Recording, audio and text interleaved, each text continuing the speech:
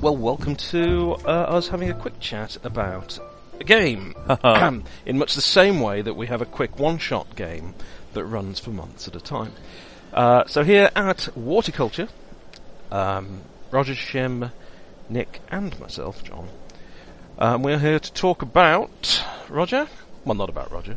Why not? What better topic could there be to talk about? Doctor Who I thought Adventures one. in Time and Space. For a Doctor start. Who Adventures in Time. So this is not the first Doctor Who game by any stretch of the imagination. There've been Ironically. at least 2, maybe 3 before. 2 I know of that got actual publication and lots of fan variants and things. There was the FASA one. There was Ian Marsh's Time Lord, yeah. Which was quite interesting actually. Had quite a clever mechanic for squads of Daleks and that kind of stuff. But tell us about this one and why we ended up playing it. Well, originally I wanted to run a Doctor Who game because I had just finished rewatching all of the original series of Doctor Who. Good choice. And You've changed your tune, Nick. You really have. Well, that's because of the word original. Though, to be honest, after William Hartnell, I genuinely lose interest. I'm sorry that's I'm sorry that's an unpopular view.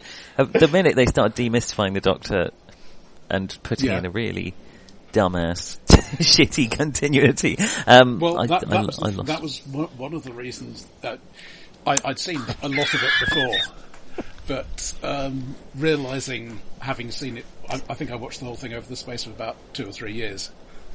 Right.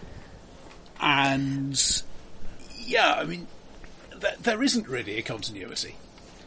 No, There is. that's the problem. It's extremely contradictory. That's why I don't understand why they... they... 5 ways of life on Earth developing, haven't they? But, I don't you know, understand. You've got 26 years of the show being made. You've got goodness knows how many separate writers, directors, all the rest of it. And when they did have somebody who cared about continuity, the show was crap. So, yes. so True. I never... What you end up I don't with want to is say. a bit like the Firefly board game. You have lots of elements which are interesting, but you can't really say, no, that combination won't work, because, let's face it, they'll do it. Yeah. I think we've got that game. I'm just terrified by how many boxes it seems to come in. So much of it. It's only over 1,000 individual cards if you have the expansions, which I do. I think we have the expansion. It's Roger convinced me to get Lord. every one of them last Expo. Very good. Where They were we really go on for offer. Right. We have now. We got an extender. But yeah, anyway, I felt like using some of that background in the game, and that was when I first talked about it with you guys. And then 2 years later, I actually ran it. But you know, There's So- no point rushing these things. the So other you thing bought... is, I've played in a few games that are run by. I don't know how many of you've met Dr. Bob.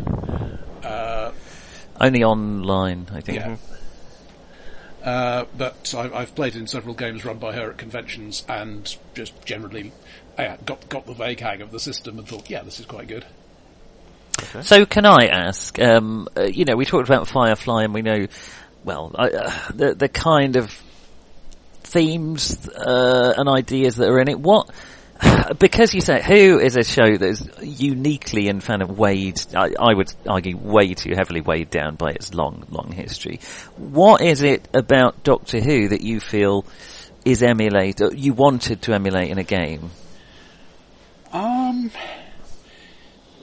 interesting and complex setting, and the feeling there's always stuff going on in the background that you don't necessarily know about. Your story is just one of a whole bunch of things that are happening, rather than, okay, this isn't something you necessarily get from the show, but it's something I get from thinking about the show. Your story is one of the things that's happening, but there might be something entirely different happening somewhere else. It's not just about what's on camera. Right. But I would agree that... Sorry, I would say, for one thing, with it being about time travel, inherently it's not just about what's on camera, because they're basically saying we can go back to any point, so all this other stuff is happening. Maybe in the future you'll see what's been happening elsewhere, or in the past, or in the future. Though I would argue that when the show gets to be about time travel, it tends to be weak. In the early days, it was mostly, we will use this time machine to get to where the adventure is going to happen, and then we will not mention it again. and then we will use it to leave where the adventure has happened.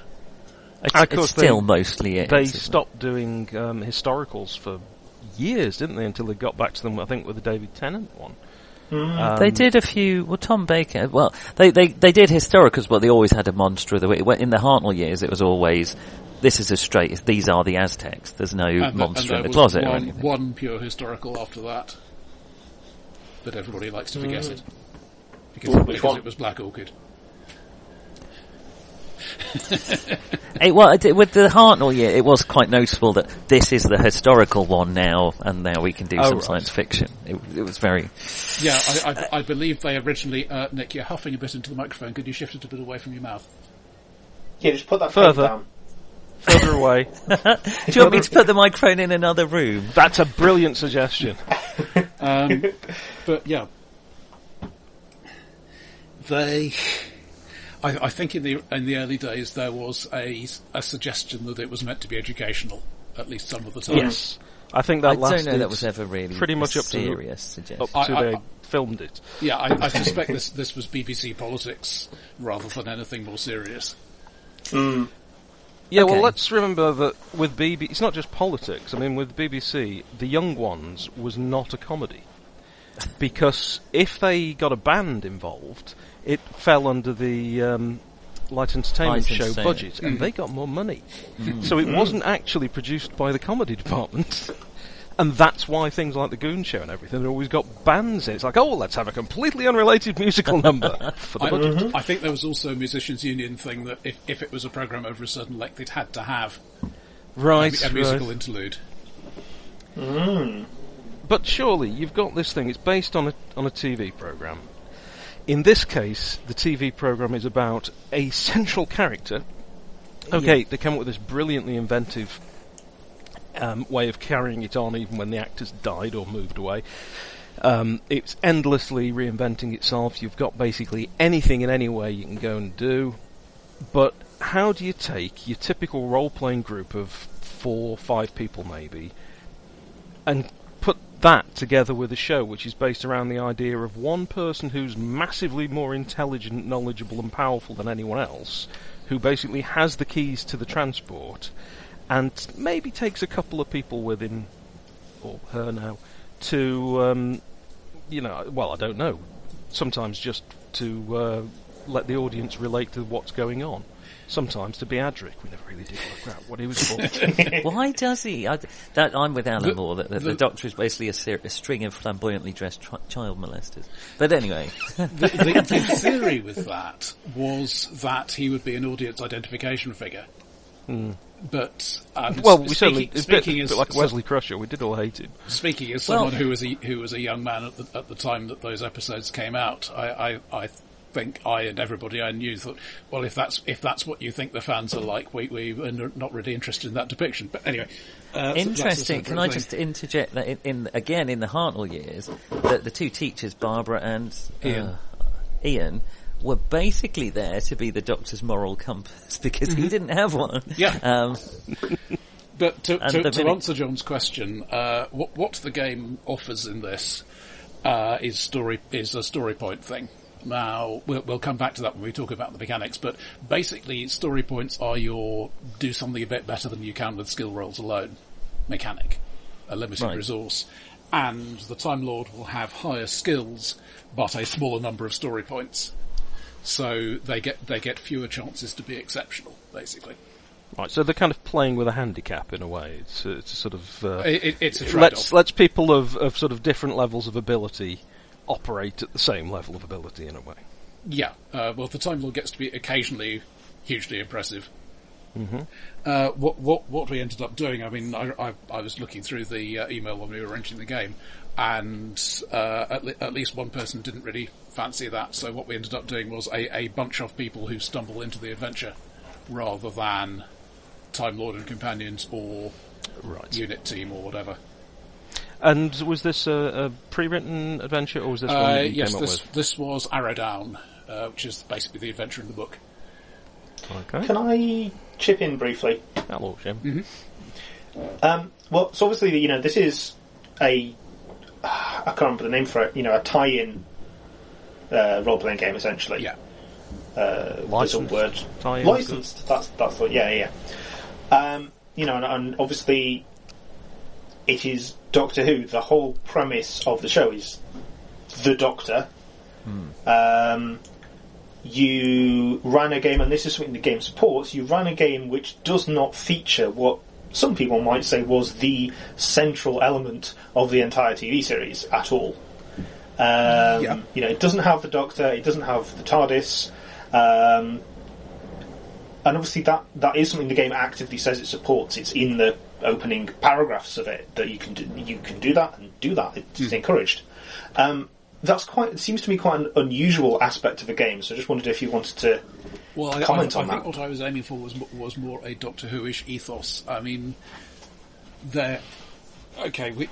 we may not think much of Torchwood, but it does exist as a series. So clearly you can have a series in that setting that doesn't have the Doctor in it. For that matter, there's the Sarah Jane Adventures, which I haven't seen, but many people speak highly of. Yeah, and I've seen a couple of them. Unit novel? I think so. What I can say there is a unit source book for the RPG. All right. And people have run specifically unit campaigns. And that would seem a better fit for a role play. Very hard to go through without people going, look at this unit. Well, it does have the problem for a lot of groups that you do basically want something like a military hierarchy, and a lot of groups don't really like that. Yeah. But then, as you say, Torchwood would work in that. But is there a Torchwood supplement or some kind of? Let me just have a look. Because this, of course, suffered a little bit with. I think it's still they still make it, don't they? Yeah. I believe it's still in print. I know it's always suffered a little bit with the license standard of everything comes out a bit later than you hope. So because it's got to be approved. They're usually a doctor behind with their source book, aren't they? The way they get through doctors at least. Nowadays. But I know quite a few of these supplements that were supposed to be out didn't. It looked like, is it coming out at all? Are they stopping the line? And then it would appear all of a sudden. Is it Cubicle 7? It is Cubicle 7. There is. Well, I don't know if they've done a supplement for the new one, the 12th. But there is a full array of 1 to 11 available. Is it 12 or 13? I forget where we are. I don't. Peter Capaldi is the last one that came out. Yeah, whichever number he is. And that is 11th in their system. Okay. So. And then you've got the War Doctor somewhere in there, who's not counted as a number, isn't he? Oh, yeah. You might have a. Well, I don't really. That was the point at which the new series was seriously losing me. So I frankly don't. It started by casting Christopher Eccleston, so it never really got me. I liked Christopher. But yeah, there are at least 3 separate versions of the core book for 10, 11 and 12. Okay. Because that's a problem, isn't it? It goes on the shelf with the Doctor on the front, and it tends to come out just as a new one as to appear. So the product always looks out of date, even though, of course, mechanically it's not. Yeah. So you were going for more, Roger, more of an original series, because for me, one of my problems with it... I mean, it was a pre-written adventure anyway, but my general ethos going in is I'm more interested in the original series than in the revived series. Mm-hmm. Well, I think that makes sense, because increasingly, or since David Tennant, the Doctor's become a very messianic figure. I suppose they did drop that down a bit, but it doesn't... Well, I mean, this is more about my personal tastes than about the game, but I like the idea that he is just this guy, rather than God. Yeah. That's one of my numerous problems with the new... And the sonic screwdriver becoming a magic wand takes away some of the fun of it, because one of the great things about the Doctor is you've got somebody who can come up with these crazy mad ideas, whereas now you think all he needs to do is to just look up the correct setting in the index for the sonic screwdriver, and that's it, solve the problem, detonate the odd mine, use it as a tractor beam. Use that hypno paper, whatever it's called. In a narrative design sense, you have, the Doctor arrives somewhere, is captured by suspicious people and locked up, and that is essentially boring. So the sonic screwdriver, just used in its relatively pure sense, is we can get out of locked up places and then go and have more adventure. Almost like a screwdriver, in fact. I agree. It can be overused. Like it was it seemed like in the only things it was essentially, okay, obviously you get locked up, and this is the reason why you can go and investigate. Mm-hmm. It's the the pretext to let you hand wave the logic of why is he just allowed to wander around this place. He isn't. He's been locked up now, and captured, and now he's walked out. Now it's a crazy thing to allow a role-playing party to have, isn't it? Mm. You know, you're giving them. It's almost a character in itself. It's an immensely adaptable, powerful tool. So it's sort of very hard to handle. And this is what I find interesting about the attempts to do a Doctor Who role-playing game. As I say, there've been, I think, 3. You have a setup that doesn't appear to match usual role-playing groups in the balance of power and the number of people it's about. Mm-hmm. You've got this, sadly, more and more structured canon, because people get upset by these things. I mean, really, who cares? Well, lots of people care, actually. If you want to write in, one of the reasons it's I don't Roger like this. VW. And you've got things like a sonic screwdriver, which in the series you could tell they were getting upset when they did things like, oh, we can't open this door, it's been deadlocked, or something. Oh, there's a settings for this door that doesn't let a sonic screwdriver open it. That's purely that's plot working. That's the power of plot. Mm-hmm. And again, you can't really do it in the same way the thing is, in a role-playing game, but it's got to address all those things. I think if you want a story that feels like Doctor Who, then it is a lot more plot-driven than your typical RPG narrative. Mm-hmm. And one of the things I like about the game is the way it reaches a medium between those two. And the story points are a part of that. But it's not so much, here is a sonic screwdriver with a list of abilities, and if you find the right thing in the list, you can just say, oh, it works. It's much more likely to be, okay, I will use my existing skills to come up with a clever thing to do with the sonic screwdriver. Right. Certainly, that's the way I see it working best. Well, the focus is not on, we've got this thing that has these powers, it's on, I am smart and therefore I can think of a thing to do. Yeah, or lucky, or whatever happens to be, but depending on the sort of the character. But which really I think is the only way you can deal with the ridiculously overpowered nature of some of the things that happen in Doctor Who. Mm-hmm. Yeah, I agree. So in that sense, are you kind of treating it essentially like a set of thieves' tools? In effect, yes. I'm basically an amplifier for the character rather than an objective in itself. There is a source book which I haven't read much of, which goes into horrible details about everything you can do with the TARDIS. And again, that doesn't really interest me. I don't know whether any of you have read the original FASA RPG. Yep. I actually played it. There we go. Then. I played a Time Lord called Barty, who had a blue cagoule and a deerstalker. That's basically all I remember about him. So what was the FASA system? Well, like? it was very much a game of its day, and its day was roughly the same time as the original Star Trek RPG. There's a lot of complication. It's got a lot in common with that. Yeah. If you care deeply about whether a Cyberman's gun does more or less damage than a Dalek's gun, that system has got you covered. Right. But as the writers of the show don't really care about that. Well, indeed. I'm not sure that's something you want baked It is very much trying to be a simulationist game, but it is built on sand. Sure. But, exactly, having said that, as with their Star Trek RPG, the source books were fantastic. There was some really good stuff there. I don't know about the adventures because I didn't play any of the Doctor Who adventures. But they got a lot of praise for the quality of their source books, fleshing things out in a way that you could relate to in role-playing. Yeah. Mm-hmm. But it could easily turn into a gunfest, because there was no reason not to.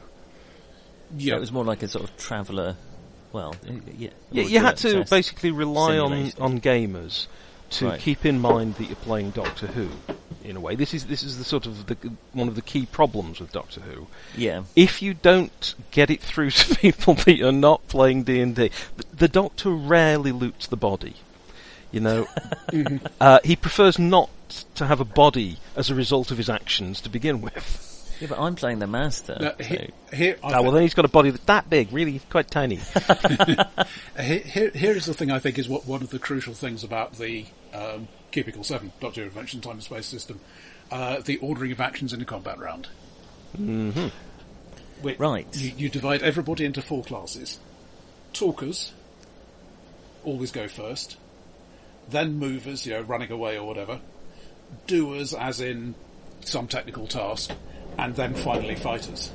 Okay, that is an interesting decision. So, if you're saying, no, don't shoot, and then diving behind cover, you get to do that before they shoot. Yeah. I think this was, when I first heard about the system, it was the one thing that moved it for me from, they're doing another Doctor Who game, to that's actually extremely clever. They've clearly, they're tuned into what the show's about, which is not how fast can you outdraw the Dalek. It's because the Daleks ought to be able to roll over everybody. There was absolutely no reason the Doctor is still around in Doctor Who. He should have been gunned down over and over again in the Daleks. But the universe doesn't work that way in Doctor Who. You couldn't take the Doctor and put him into Battlestar Galactica or put him into Blake 7. He wouldn't work because those universes are a tad harsher at times. Yeah. Well, it's like there is always time to monologue. Yeah. But it's about not using violence as the solution in most of exactly. the time to monologue. But that's what I mean. Like, part of the basic rules of the universe is that it's more like stage theatre, in a way. Yep. Yeah. There is always time for a death speech. There is always time for you to protest before the whatever's opened fire. And there's always time to get them to change their mind. So Doctor Who is a Brechtian analysis of capitalist society. The other thing to consider is if you're being shot at by a lethal weapon, it's a lethal weapon. And if it hits you, either you're spending some story points to have a miraculous escape, or you're dead. So don't get shot at. Which again does fit with the show, because it is pretty deadly at times as well. The show. But it also fits particularly rather for minor characters brilliantly who don't in have story points. It particularly, I think, rather brilliantly supports role-playing. You've got to be inventive, and you've got to do more than I hit it with my axe, which you shouldn't really be carrying around in Doctor Who anyway. But, there's a precedent for a claim. You can carry it around if it's in character. Yeah. You might need to open a door. Remind me there's all kinds of possibilities. Sorry, Jim. The basic system is a skill plus stat plus rolling 2d6 dice. Yeah, that it, is. I'm trying to get over a number. Yeah, that is something that is a little bit iffy. In what respect? Well, that in itself works, but the numbers are harder than they appear. I mean, the examples they give you, your stats and skills are on a 1 to 6 scale, and they say 3 is average human stat, average reasonably competent, skilled person at something. Okay, so they give us an example of a normal task: swimming in the sea or driving a car in traffic. Okay, right, and that's difficulty 12. Your average 12. Average competent person has attribute plus skill of 6, so you do that 3/4 of the time, and that's fine. Right, okay. But if you succeed by just that much, it's a yes, but you've got graded successes. So you complications. You succeeded, but there's some drawback. If you want yes with no problems, you need 4 points higher. 4 points higher, which that character is only going to achieve on 1 in 6. Yeah, now the average roll on 2d6 is 7, isn't it? So straight away, you are on the average not going to get that. You're going to get a complication. Without even going deeper into the numbers, you can see straight away on the average that you're not going to get 13. Yeah, you're not going to get that 4 points higher. You're going to get you're only going to get that about 1 time in 6. Right. And I find that a bit harsh. On the other hand, one way to do that is to regrade tasks, because frankly either of those things I would normally regard as don't bother to roll, you just achieve it. Mm-hmm. Right, yeah. Does it have that sort of advice in? Does it say things like, if there's no peril, don't bother to roll to see if you accidentally crash into a tree? It does. Because there are plenty of games that don't, although I think it's less common now. I think nowadays most systems have a little... I don't know about this one there. I think there are some notes along those lines, but I was quoting from the example difficulty table. Right. So when this system came out, I mean, it's a new Who era system. But it came out in, was it Tennant's era, or was it before? Was it even the first before one they published was Tennant. I don't know the exact publication date. Okay. It was fairly recent. I don't think it's as Seems recent fairly as you recent imagine. now. No, That means within the last 20 years, I've discovered. I didn't It pay is much within the last attention 20 to it years. until about 2 or 3 years ago. So Yeah. I feel like it's about 10 years. Yes. yeah, 2009. That about Well, 10 that's years is my 11 thought. years, chaps. Yes, well, it's about 10. He didn't say exactly 10. We're not putting money down on this. I mean, X-Files Oh, seems fairly recent to me, I must say. Oh, please, I'm still cut up about them closing the series on The Incredible Hulk. Anyway, Yes. that was a while ago. So, the big kind of selling point, I suppose, as a player to this was the story points and the influence of those. Well, now remind me, this wasn't like a trading story point system, was it? We didn't give you story points. You have we a had certain pool, number of so- points. I can't remember offhand how they 12. refresh. I think it's per session or per adventure, something like that. Yeah. But in common with most modern story point systems, it isn't one of these. If you don't spend them, you get to use them to improve your character things, because that's just silly. Yeah. Nobody does that anymore. Ooh, it's a bit of a dig at Forgotten Futures there. A couple of people still do that, yeah. Wow. So Well, how the Savage did- Worlds did stop doing that. Yeah. Oh, that Monty Cook thing is on Numenera. I haven't Okay. played it. I find it. I've played the computer game, which is bloody brilliant, but I'm not Really? very interested in the Oh. role playing. I've been a player in it once. How was it? Sorry, it's a different system. Let's talk about that another time. Yes, that's a good idea. Yeah, None of it's I have, I believe, listened to your session. So. Okay. So, John, can I mine your memories as a player? Yes. How did you feel? What did you expect going in? Did it fulfill your expectations? Did you find anything interesting? Well, it's funny, the bizarre thing that when we said we were going to talk about this, and I thought back to it, and I can remember the adventure and lots of the things that happened. I can. And the bit with the sort of little, it was a chip shop, wasn't it? Fish and chip shop. Yeah, or a yeah, restaurant. and the there was that, and fairground there was the and the- fairground with the Ferris wheel and all these Yeah, sorts of there's things. a lot. Lots Ferris of, wheel I action. could not for the life of me remember anything about my character, from his name to where he came from, what he did, what he was all about, to the extent that when Roger sent me a link to the characters, I saw the sort of the names there, and I didn't know which one was mine until I clicked on one at random. So clearly, what drew me was not the opportunity to play a character I deeply desired to play, but because it's Doctor Who, it was very simple character generation. I got the idea of having, well, Luke, let's have somebody whose exposure to time travel and weirdness is that thing you get in Doctor Who of the companion who is actually not from our contemporary period, but is somebody from another time. So he was somebody who'd actually been rescued by the Doctor in World War II, and then dumped, for want of a better word, in the modern day, with a sort of theory of he'll come back to sort things out later, but he had to. You were dump him here. Captain Stockton. Stockton, yes, Alf just- Stockton, I think he was. Yep. Okay. So he's a soldier. He's a bloke out of time. You've got all the funny things with the alien technology then, but also with just any technology after about 1950 would look like wizardry. So I'd got a character Still that I does. could enjoy and play, and I'd got the setting that I basically, without knowing the minutiae, I know enough Doctor Who because I grew up watching it and read the books and so on.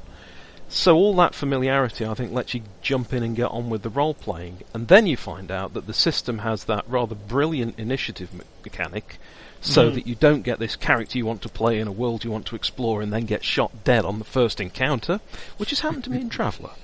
Oh, you Tunnels live and long enough to Falls, finish character yeah. generation. Yeah. And the mechanics were really simple. There was pretty much nothing to learn in that respect. I'm sure if I go back and listen to the recording of it, there's me going, sorry, what am I rolling again? Despite the fact it's 2 dice. Yeah, But I I did found that sometimes find it a bit too light for my comfort, but it certainly, I was getting the hang of it. Yeah, the mechanics perhaps don't give you the tactical things that you might want at some point, but certainly when you're getting into it, they absolutely don't get in the way from the start. Some people don't like kind of meta-currency story points, but I felt this was a much lighter touch to encourage you to play in a Doctor Who style than a lot of story games where they really brutally force you to do role-playing in a That was Cool. I think that was your mic Sorry. there, Shim. They really force you to act in a certain way to kind of focus on. If you're going to focus on get a game that doesn't focus on combat, you get something like Gumshoe, where it puts its investigation mechanics all at the front, and then gives you a pretty unsatisfying mechanic for everything else. This one, by giving you that initiative mechanic, it's basically saying that if you want to solve this problem, shooting it is the worst thing you can do. Yeah, that is. And I like that. completely agree. It's almost like it's saying, hey, you can go along with this. You don't have to. You can always get a gun and shoot somebody. Violence is always an option, but it's not necessarily the best option. I thought it was really well done. Yes. I think in a mechanical sense, where Gumshoe says you have this many points in this ability, the story points here are a bit more general. So there's still a spotlight sharing mechanic. You still have your 12 story points worth of being awesome. In the, Yes. I think you restore at the end of the adventure more or less, but you don't have to say, okay, I've done a lot of being athletic. I can't be athletic anymore. What I liked about the story points, they're all very, as you say, they're all very spotlight on your character. I mean, they're all on your character sheet. They're all illustrated by quotes, and they're all from your character's perspective. So you're altering the narrative, but using your character to do that in a way that your character would do or would want, or in a way that makes narrative sense, but isn't like, oh, I've just found a gun under this pillow. But I like that it puts a focus on your character and allows you to do it in the way your character would do it. So, Yeah, I mean, the plain usage is you've just made a roll, each story point you spend boosts your success by 1 level. But then you can get inventive. But and as in common with many of those sort of systems, like Genesis, you do tend to, particularly because we're tired and playing it of an evening where we've been at work usually, we tend to just go for the easy option. But it's nice to have the scope to do that, and I a bit like John, I barely remember a thing about the character. I remembered my character's name because it was Yes, Tim yours Lord. immediately flooded back to me. And I played, surprised how similar it was to the Genesis character. Actually. I really like the system. I barely remember it, and that's probably a good thing, isn't it? But I do remember it having more of an impact. For instance, we talked about Monsters and Magic, and how that has a similar idea, I suppose, that you get bonuses and you do something awesome with those bonuses. Yeah. I think not necessarily awesome, but influential. Interesting, beyond just the role, Yeah. And I think this worked better at that. To me, I remember that from this system, whereas you could be forgiven. And again, I don't want to diss Monster. We had a really good time playing we it. discussed it, and I think we agreed that the way it was working for us, whether it was our fault, my fault, whatever, or the system, it didn't have enough of an effect to be more than a bloody annoyance at times. Whereas I don't think we stumbled over it. You didn't do something in this and then think, oh, that was a bit of a damp squib. No, it felt like we had agency in the world, which is why. And again, maybe that's maybe it's because of the time. In Doctor Who, that is very thematic and fits it. Whereas when you're trying to put that into an old school D&D setting, they've released the mechanics as a generic thing, haven't they? Isn't it called Vortex now? The system. I was going to ask that. Is it from not another? familiar with it. I don't know if it. I'm sure something's been put out. I'll have to look whether it's actually a product or if it's just a sort of set of core mechanics that can be used for other things. If That's needed. interesting. They're 'Cause it doesn't certainly seem calling like it very. the Vortex system on their webpage now. Right. Okay. It doesn't feel like a very generic system in that sense. Well, you certainly couldn't have that initiative thing, but then again, that could be changed quite easily. It would change the character of the game remarkably. This is why I think it's such a terrific idea. Whoever came up with that really should have got a bonus. Yeah, I mean, thinking about what other games one I could think play it with paid this. in role-playing game. I could certainly see using it for other TV action. I mean, I believe they have actually produced an official licensed Primeval RPG. That's right, they did. I never saw Primeval, but I heard about that. I don't know if it's the same system, but this is certainly a system that I think could work quite well. Right. Downton Abbey. Be good for that. I've never seen it. Actually, I could maybe see something like Dick Barton. Yeah? Parton's special agent. It's my dad's favourite. It's still his ringtone on his phone, you know. Yeah, so again, anything where yes, there can be violence, but people talking and people doing things is the prime way that things happen. The other thing is that violence is generally over quite quickly.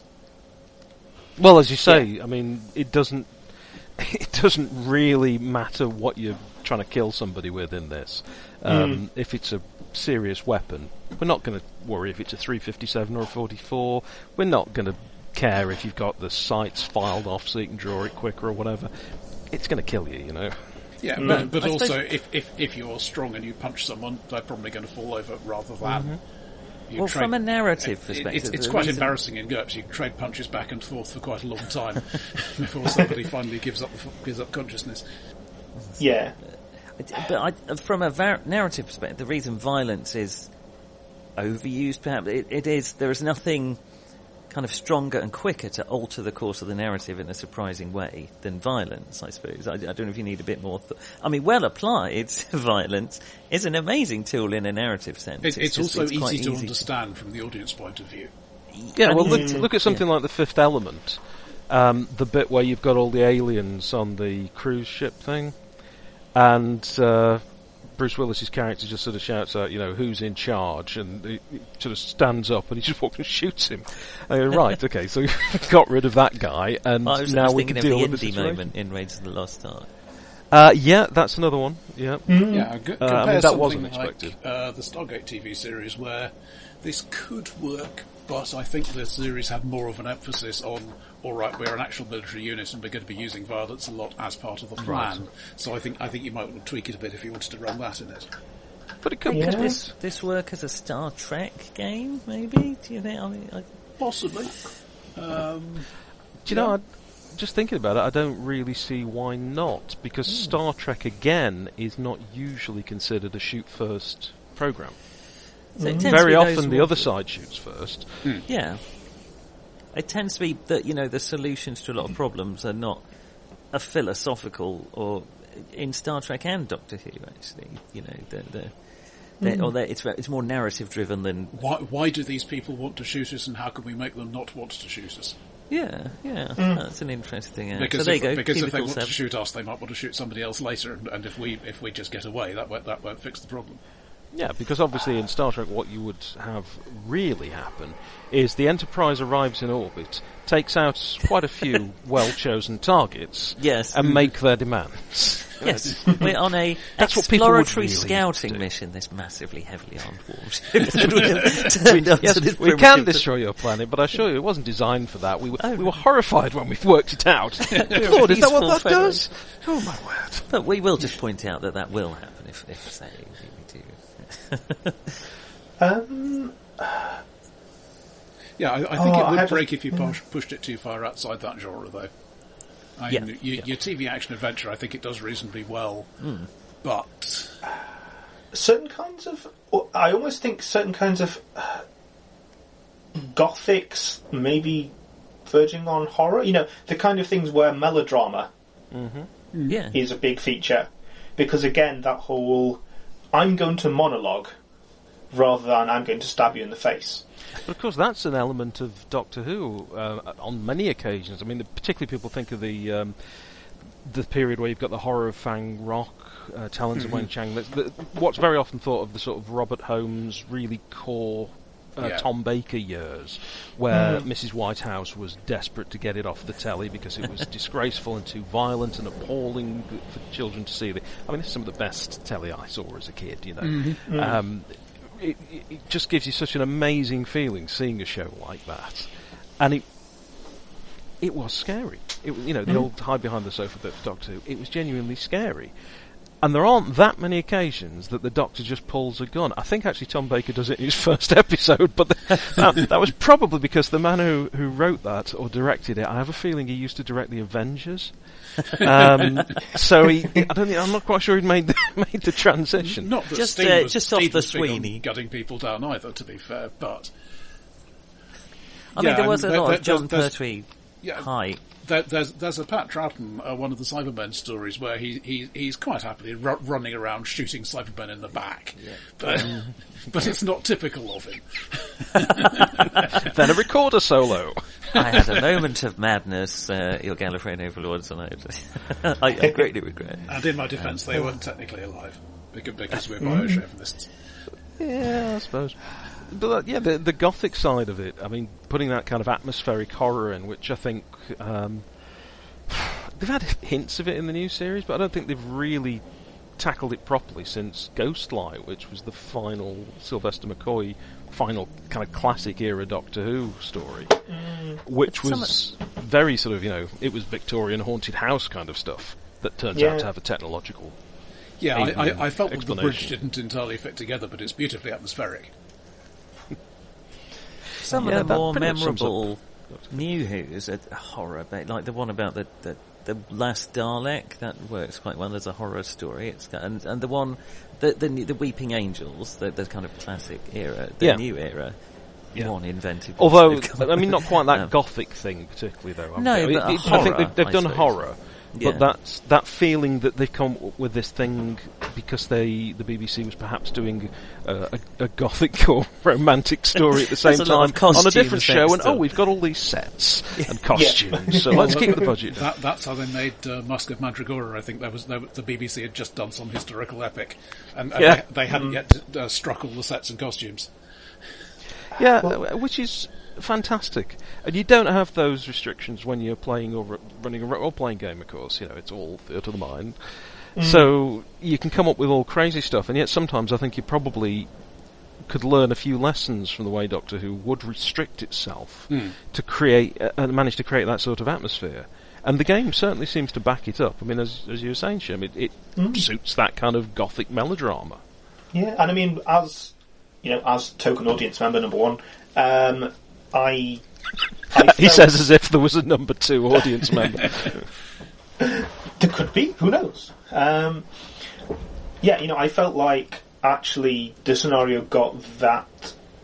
I wouldn't say it was gothic, but it got some of those very creepy elements down reasonably well. Yeah, the funfair is perhaps a bit heavy-handed, but you put an abandoned funfair in a scenario. It's pretty clear what sort of atmosphere you're trying to go for. Yes, welcome to Chekhov's. I suppose I've got a couple of questions. So one would be, are there any aspects of the mechanics? I mean, you said it was a little bit light, but is there anything specific that you didn't really like, that you would prefer to work differently, that you felt was an impediment to what you're trying to do? The thing I found a bit awkward, and I think I would get used to it with more play, is there are only 12 skills. Full stop. Okay. And obviously they're all fairly broad. That does mean that if nobody in the party has a particularly good rating in a particular skill, you're a bit naffed, because most of the things you could do to overcome a particular challenge might well come under that skill. I mean, obviously, to some extent, this promotes the party being inventive. But doesn't Forgotten Futures have a similar problem? It's got a very restricted skill list of very broad skills. But we seem to hit that issue with that. I have not yet run Forgotten Futures. Ah, right, okay. So it may show up from your perspective, maybe. Right. But that was the main thing. I mean, I don't normally play or run systems that light, but I thought it worked pretty well. Yeah, there are a couple more skills in GURPS, as I recall. I think Forgotten Futures does have a longer skill list than that. It's tight, but it's not. This literally, I mean, the skills are all printed on your character sheet, and they're not the biggest box. You can have specialisations in them, right? But basically, they are part of a. Yeah, it's a very short list. That's true. I'd like to actually just looking at the character sheet. I thought it was quite good. The fact you've got personality is actually sort of front and centre, which is kind of nice. Personal goal is there, and your background. And that's all nicely done. The attributes and the skills, it's all together, that's great. What is this bloody full-colour, huge margin nonsense? Have they not heard of print-friendly? Why do we need that? I did. Mine is a printer-friendly character. There are such things. but I agree. Does someone, Yeah, I someone just there is used a the first French form-fillable one I could find. Right. would No, I'll someone just mind look at that. quickly running through what those skills actually are, given there's so few of them? Yes, if I just move over here to where I've got the PDF open. Well, should we have the attributes and the skills? We might as well have the attributes as well. While Yeah. So, attributes are awareness, noticing stuff. Coordination, yeah, dexterity, basically. Ingenuity, coming up with clever stuff. Presence, charisma. Resolve, determination and willpower. And strength. So really, ingenuity is a little different than having an intelligence stat, then, isn't it? Yeah. It's a sort of slightly different focus. It's not about how much you've learned. And it is It's what you pretty can come much up with, isn't it? the way intelligence gets used in most RPGs. You know, Well, your yeah, reasoning it is, ability and so on. But yeah, what obviously what it doesn't cover is specific knowledges because that's what skills are for. But there are a lot of things that would go off that. And having awareness as a separate stat rather than, a skill that you have, spot hidden or whatever it might be, is interesting because, again, that feels quite fitting for something like Doctor Who, where people noticing things, maybe things that other people who weren't the protagonists had not noticed, Yeah. is often a very important element of the stories. It's certainly something I've noticed about my own GMing style. I do rely quite a lot on who in the party is the first to notice something. As a, okay, let's see how you react to this rather than everybody else. And when I recently ran Call of Cthulhu for the first time, I was slightly at sea at first because there isn't a general... I mean, yeah, you can use spot hidden, but that's not really what it's for. Yeah, no, like it's a little spot hidden. too narrow, isn't it? Because you've got listen and you've got spot hidden, and you're kind of breaking out a general awareness into something that requires a lot more attention and focus. It's not just something happened, did you notice it? It's a lot more, you're looking for something, do you find it? Yeah. So and this Again, system maybe- has it, yes. That's Yeah. Save that for the cock episode. Yeah. So there are traits which are basically this game's advantages and disadvantages, and I'm not going to run through those because there are lots of them. But yeah, that's where a lot of the character customization comes in. Just notice my character has the Screamer trait, which means I can stun the foe. I was going to say, I just wanted to raise one single example, which is the one Go I on. remember from reading the rule, which was the Screamer trait, because it's so fitting. Yeah, Yeah. it is. That's one of the things that I think they did borrow from Ian Marsh's Time Lord. There is a few things in here which do very much remind me of that game. Yeah. But okay, so that's those, and I notice I've got low-tech time traveller, which surely is just getting older. So there are Quite a, I also have 40 Run for Your traits. Life, which I quite like. Yeah, what a lot of them do is effectively give you a +2 situational bonus for a particular use of something, which is fine. And But they seem skills. quite thematic, dancing down my sheet at least. But yeah. So, athletics, your physical activity stuff. I think they call it areas of expertise, the specialisations in this. But basically, your physical stuff that isn't actually hitting people comes under athletics. Right. Convince, which is basically all the persuasion type skills. Mm-hmm. Craft, which is kind of generic, but you really have to push on the specialisations a bit there. Doing crafty things, blacksmith or musician or whatever. That's from building a car to writing a book. Well, that's the thing. Unlike the other skills, you really have to say, okay, you've got it in this thing and not anything covered by the skill. Fighting, which is basically close combat, fists, swords, axes, whatever. Knowledge, again, it's kind of a general knowledge. There are certain other skills which cover specific things. Otherwise, again, you have to lean on the expertise and say, okay, history as opposed to history and sociology and literature and. Marksman is your shooting skill. medicine, science. Science, not with an exclamation mark. No, but it's broad enough that you could justify it. They do distinguish between science and technology. Yes. Subterfuge, which is basically all your classic thief and spy skills, sneaking around, lockpicking, pickpocketing, disguise. Survival. You're stranded in a hostile environment. Can you live off the land? Technology, which contrasting with science, is the can you actually use stuff? And transport, which is basically anything from bicycles to starships. And again, you want Kind more of time parties. machine. That is one of the areas of expertise on it. Yeah. Right. Although you've only got 12 skills, you do have to lean on the expertise quite a bit with several of them, just to say, you can't do everything in this. Right. But I mean, they are broadly pretty comprehensive. The problem for you then is that perhaps they are each so broad. It's not that there are areas that you feel are not covered.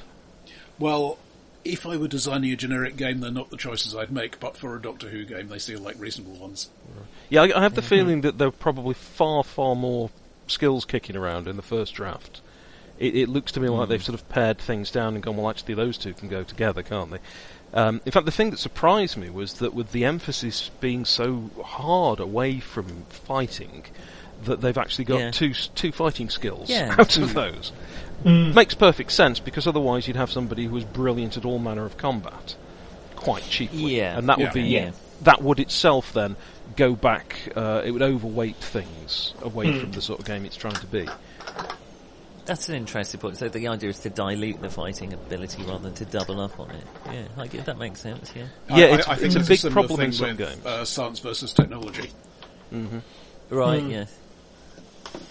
I mean, I've got a friend who commented on one of the issues you get in games that try to focus on, social dynamics or conversation, that kind of thing, is often they do it by having a bunch of different skills for different aspects of communication and a couple of skills for sneaking around and fighting people. So it's much easier to be very good at the part that's supposed to be less important, and very difficult to be good at the part that's supposed to be the focus of the game. Yeah, so certainly in this, if you load up on presence and convince, which is what I did. I had 6 presence and 6 convince. So I was a 12, and I specialised in charm. And you still find it was that on the scale of difficulty that this game works on, it's still not enough. Interesting, wasn't it? Perhaps that's how I played it. One thing I did want to ask, Roger, was we've got this setting, and Doctor Who has to be considered a setting, whether you think it has a canon or is a total very mess or sort what. Of setting, yeah. But it does have a load of sort of lore, and it's been around longer than any of us have. We all, I think, to some extent, grew up with it, with the exception, strangely, of Nick, who... how you managed to largely avoid it, which seems to be something you did achieve, I don't know. Well, but because my formative years were Sylvester McCoy and... exactly, the best Colin Doctor of Baker. them all. Love Sylvester McCoy, he was terrific, and let's not even start letting over Sophie Aldred. So, struggle to argue you had the best stories. No, the stories were crap, but he was fantastic.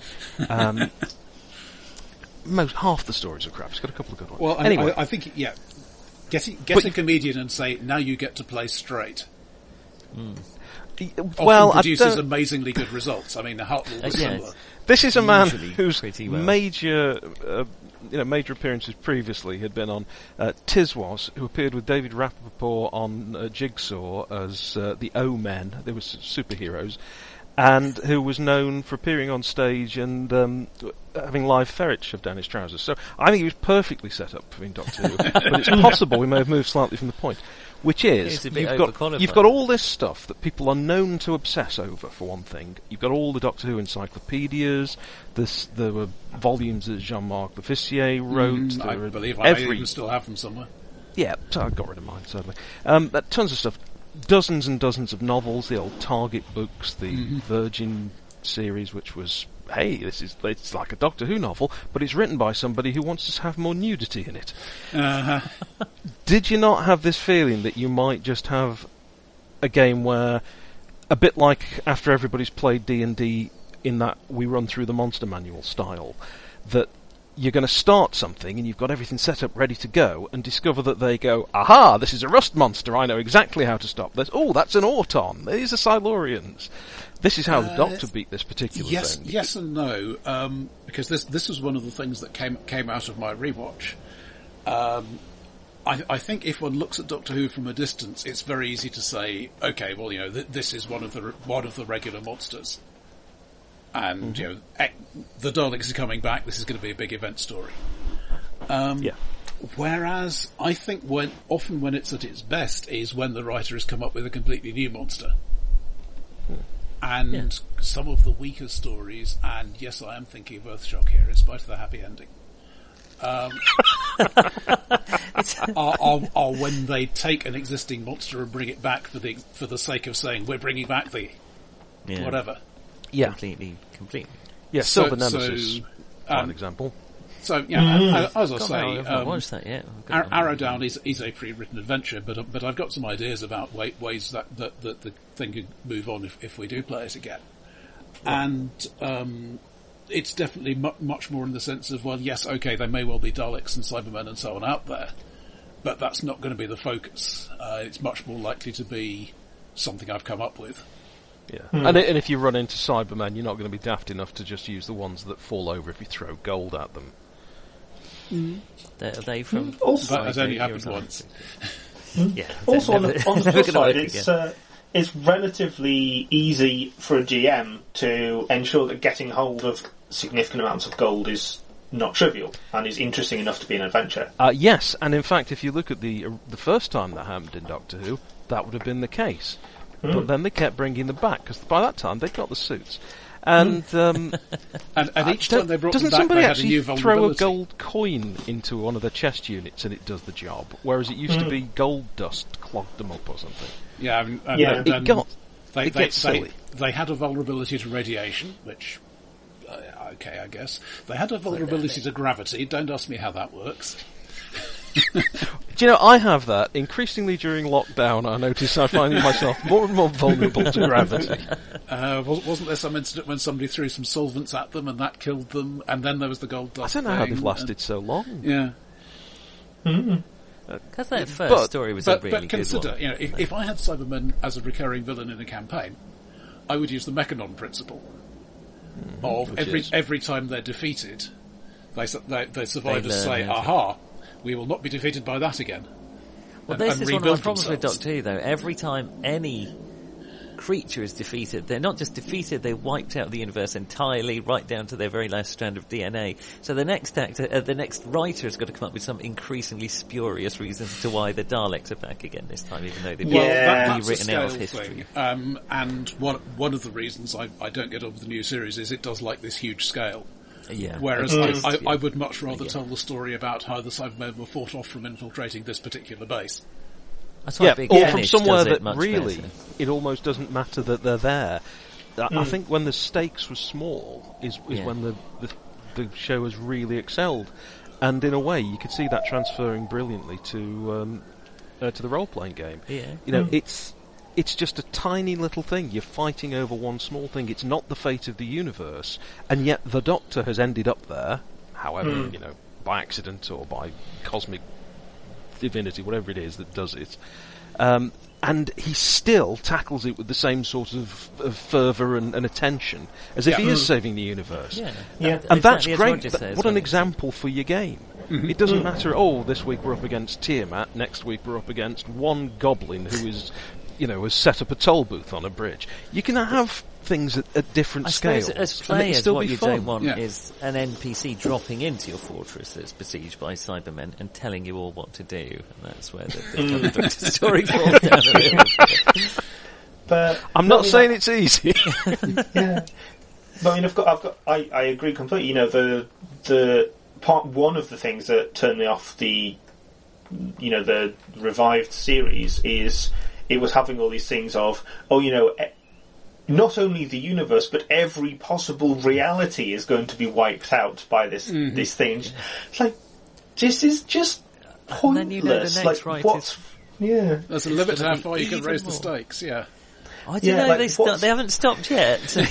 just fight over an old mine in Wales. Like, the Daleks used to be perfectly happy to try and take over a single lighthouse. Tell you when it went wrong is when that first Dalek took off and floated up the stairs. And then that wasn't a high point, was it? That was the first escalation. Well, high that point was really an is answer Sylvester. to Destiny of the Daleks, and that was Douglas Adams' fault. I think it would have been interesting if it was, this is experimental technology for the Daleks, and it was like a one-off thing. But the thing is, until Destiny of the Daleks, it hadn't been a problem because the sets were set up, the situations were set up so that it wasn't a problem. You are going into the Dalek city to do whatever. Obviously, that's set up for Daleks to get around it. But by then, I think it had become a running joke. What do you do if there's a Dalek invasion? You run up the stairs. So but then they had to put it sort into the address programme, and that was Douglas Adams having fun, but then it was a part of the programme. And then that's why you needed Adams, like the collaborators and stuff, wasn't it? He comes up with something like City of Death, which is just exquisite. Yeah. And is relatively trivial as these things go. Yeah, there's life on Earth. It's the entire existence of humanity. It's also rather neat in that you've got all this setup of the guy who punches people all the time, and the story is finally resolved by him punching the right person at the right time. So, he is one of the best. He's my favourite character, I think, Douglas. Just amazing. Anyway. All in all, I would say that my experience playing this would certainly make me want to come back and play more. And partly that's perhaps because it gives you that classic Who sense, which is what I enjoyed. And I've watched a few old Doctor Who's relatively recently, and some were crap, and some were quite fun, which I think they were at the time. Fair enough. Yeah. You know that as a kid. You might enjoy different things at different times in your life, but you can still spot a stinker when you're 6 years old. Yes, that is a toy tank that's rolling up to Professor Kettlewell's robot. It's... But you're better at suspending your disbelief when you're 6, so you know that, but also you kind of go with it, and you don't... Well, that was the thing. I mean, certainly growing up watching SF on TV in the 70s and 80s, you had to I think go with the lot. There was a certain amount of, like the backdrop in a theatre. Obviously, this doesn't look exactly like a jungle on an alien world. Yes. Because there's too much cardboard involved. But you allow it to, It stands in for, just as it would on a stage. Yeah, the actors are very earnest about it being the jungle backdrop, so yes, let's go with it. Yeah, and I think that sort of setting, where you sort of know where you are, you're given the kind of basic cues that say, here's the setup, okay, here's the environment, and here's the kind of people that you're meeting and the things you can do, and here's an objective you really ought to be dealing with, or here's something you may be finding out to find out what your objective is. And that's plenty to get on with in a role-playing game. And it's kind of built into the DNA of this thing. It doesn't have all the fine detail. Now, the downside of not having all that extra fine detail, yes, you probably haven't got the mechanical twiddly bits for people who really like mechanical twiddly bits. And I can see that for a lot of people, as some of the problems you've pointed out, Roger, maybe it would show up more for me if we played it more. I don't know. Yeah. It might perhaps seem a little bit, well, I'll just do that again. Because that does happen in light systems. Sure. I think that's, in some ways it's when you're making a new character and you're like, well, how do I distinguish this from the last character? But then, the traits and the stuff make a big difference on that. In a way, I'm surprised to find almost more than any other game we've talked about. Talking about it tonight has made me want to play it again. Well, I felt that way about everything we've talked about, but yes. Yeah. Well, I suppose that Monsters and Magic is the other one, but I kind of knew I wanted to play that again. I must admit, Doctor Who, I'd forgotten about it a bit and how elegant the system was, and I enjoyed the game. But talking about it tonight has made me think, I'd actually really like to try that again. That's kind of the feeling I was having when I said I was desperately trying to remember what my character is. Well, first I thought, right, where have I put the character sheet for that? Oh, it'll probably be in such and such a file. And I thought, what was my character in that? I could not remember. Now, usually I can at least remember, if not the name, well, I was playing a writer in the 1930s, and a clue.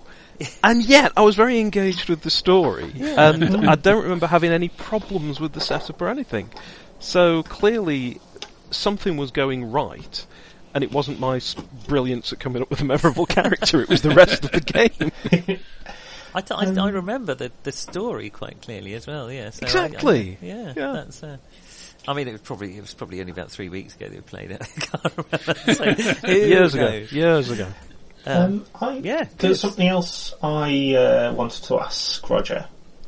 So something you mentioned was the fact that you're using a pre-written scenario. It leans quite heavily on these narrative elements, and they need to be quite strong. You suggested for it to be a successful game. Mm-hmm. How do you feel that would influence your ability to run games that weren't just going through a pre-written scenario? Because obviously some games lend themselves more easily to improvisation, to expanding scenarios that you've come up with, but in a direction you weren't necessarily expecting, that kind of thing. Well, I haven't done it. I don't think it would be super hard to improvise around because...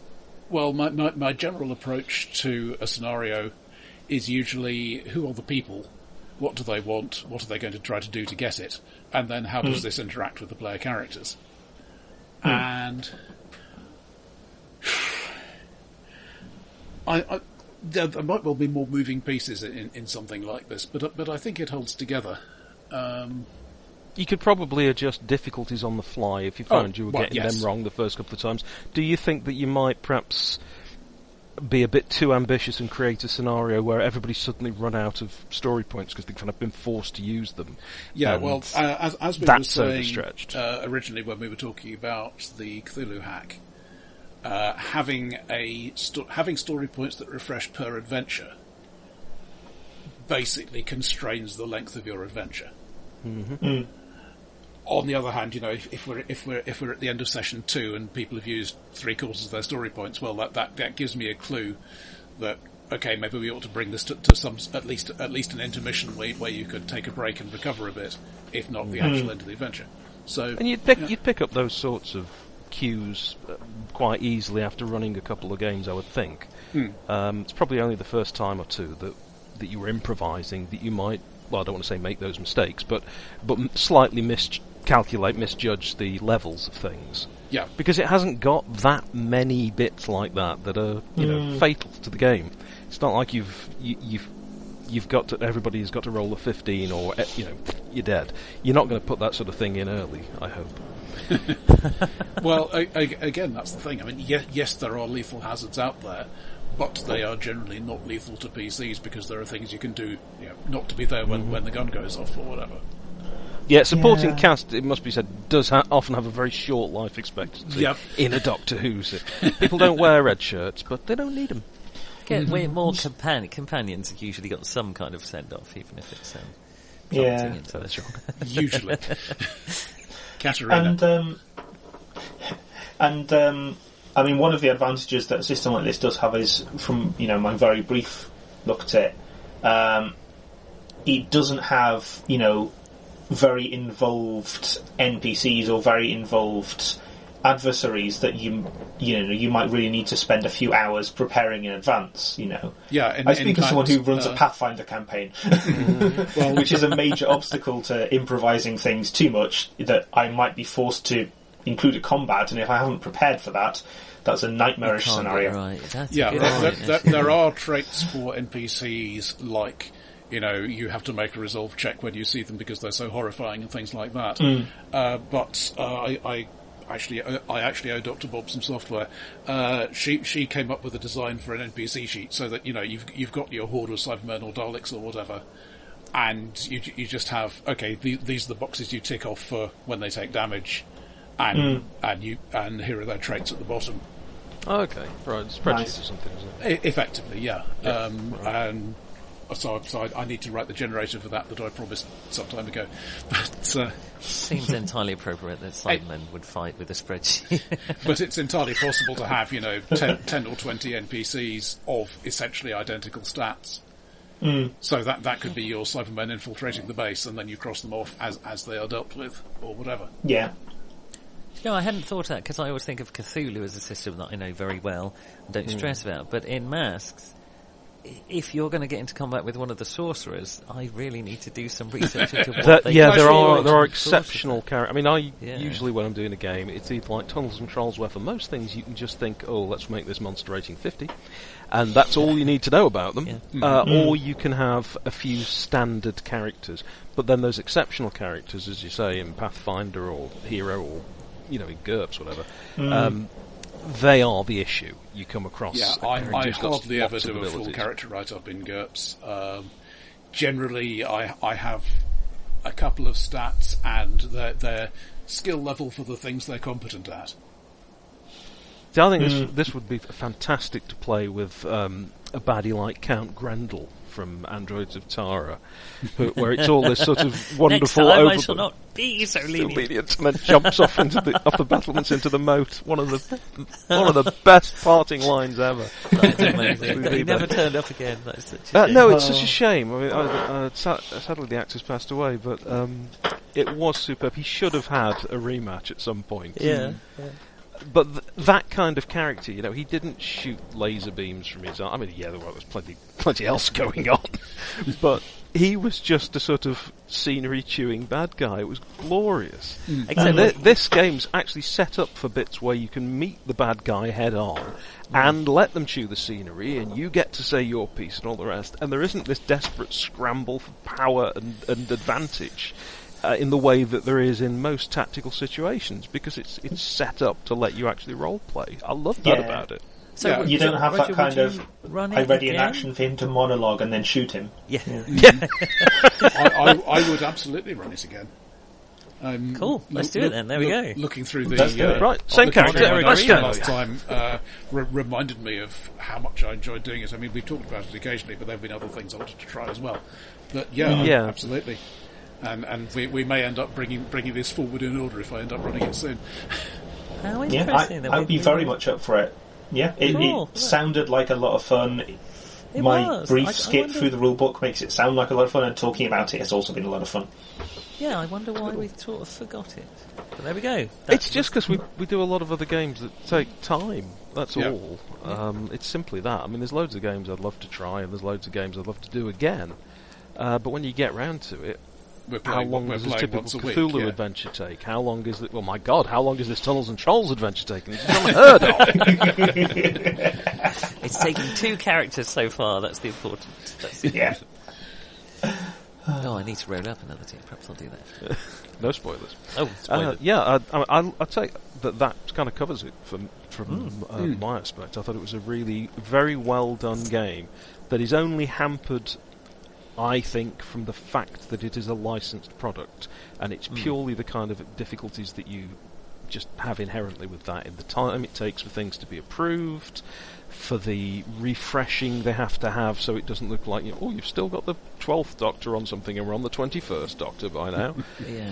And Mind you, inevitably that's a been the little thing, bit of expense is going to be in there somewhere. When the FASA one came out, I think it was either 1 or 2 Doctors behind for the cover art because they were going for the American market where they were still showing the Tom Baker ones. Yeah, well, the Tom Baker episodes didn't come out until, I think it was, for most people anyway, it was the 80s. The early 80s rather than in the 70s. He virtually left the role before they got national coverage of any sort. Yeah. So, yeah, you can understand that would work for them. But yeah, I think that it's was a very good game. slightly embarrassing. In one of the supplements, they did a write-up of Perry, who was the new companion at the time of publication, and she came out less competent than a starting player character. Not so far off then. Yeah. Cool. Or would that well, be there we Mel? go. More, please, Roger. Let's do it Yeah. again. Yeah, I'll give some thought to either pasting something together or putting something original together and see how it goes. Shame we missed Mark, really, but I'm pretty sure he had a good time. He also played a character out of time, as I recall. Yeah, which was unexpected, but I think worked out reasonably well in the end. Wasn't he a medieval flint napper? Yes, I think he was. Wasn't the only stone he slept on, but Good try, but you're far too deep into your cups, I think, to get away with a gag like that. Right, okay, thank you. Oh, thanks for reminding me of this. I hadn't thought about it for a while. That was a good. I don't think we had a similar experience at all, but yes, more please. Well done. Chin, chin. Thanks for sharing, John. And next time, Is that what I did? shall Sorry. not be so lenient. I'll just Have a good night then. splash sound We'll reconvene when I'll attempt to finish that Tolls and Trolls adventure again. Hurrah! Good if we find the right 3 weeks dungeon. Oh, spoilers. You'll be fine. Okay. See you next time. Bye all. Bye.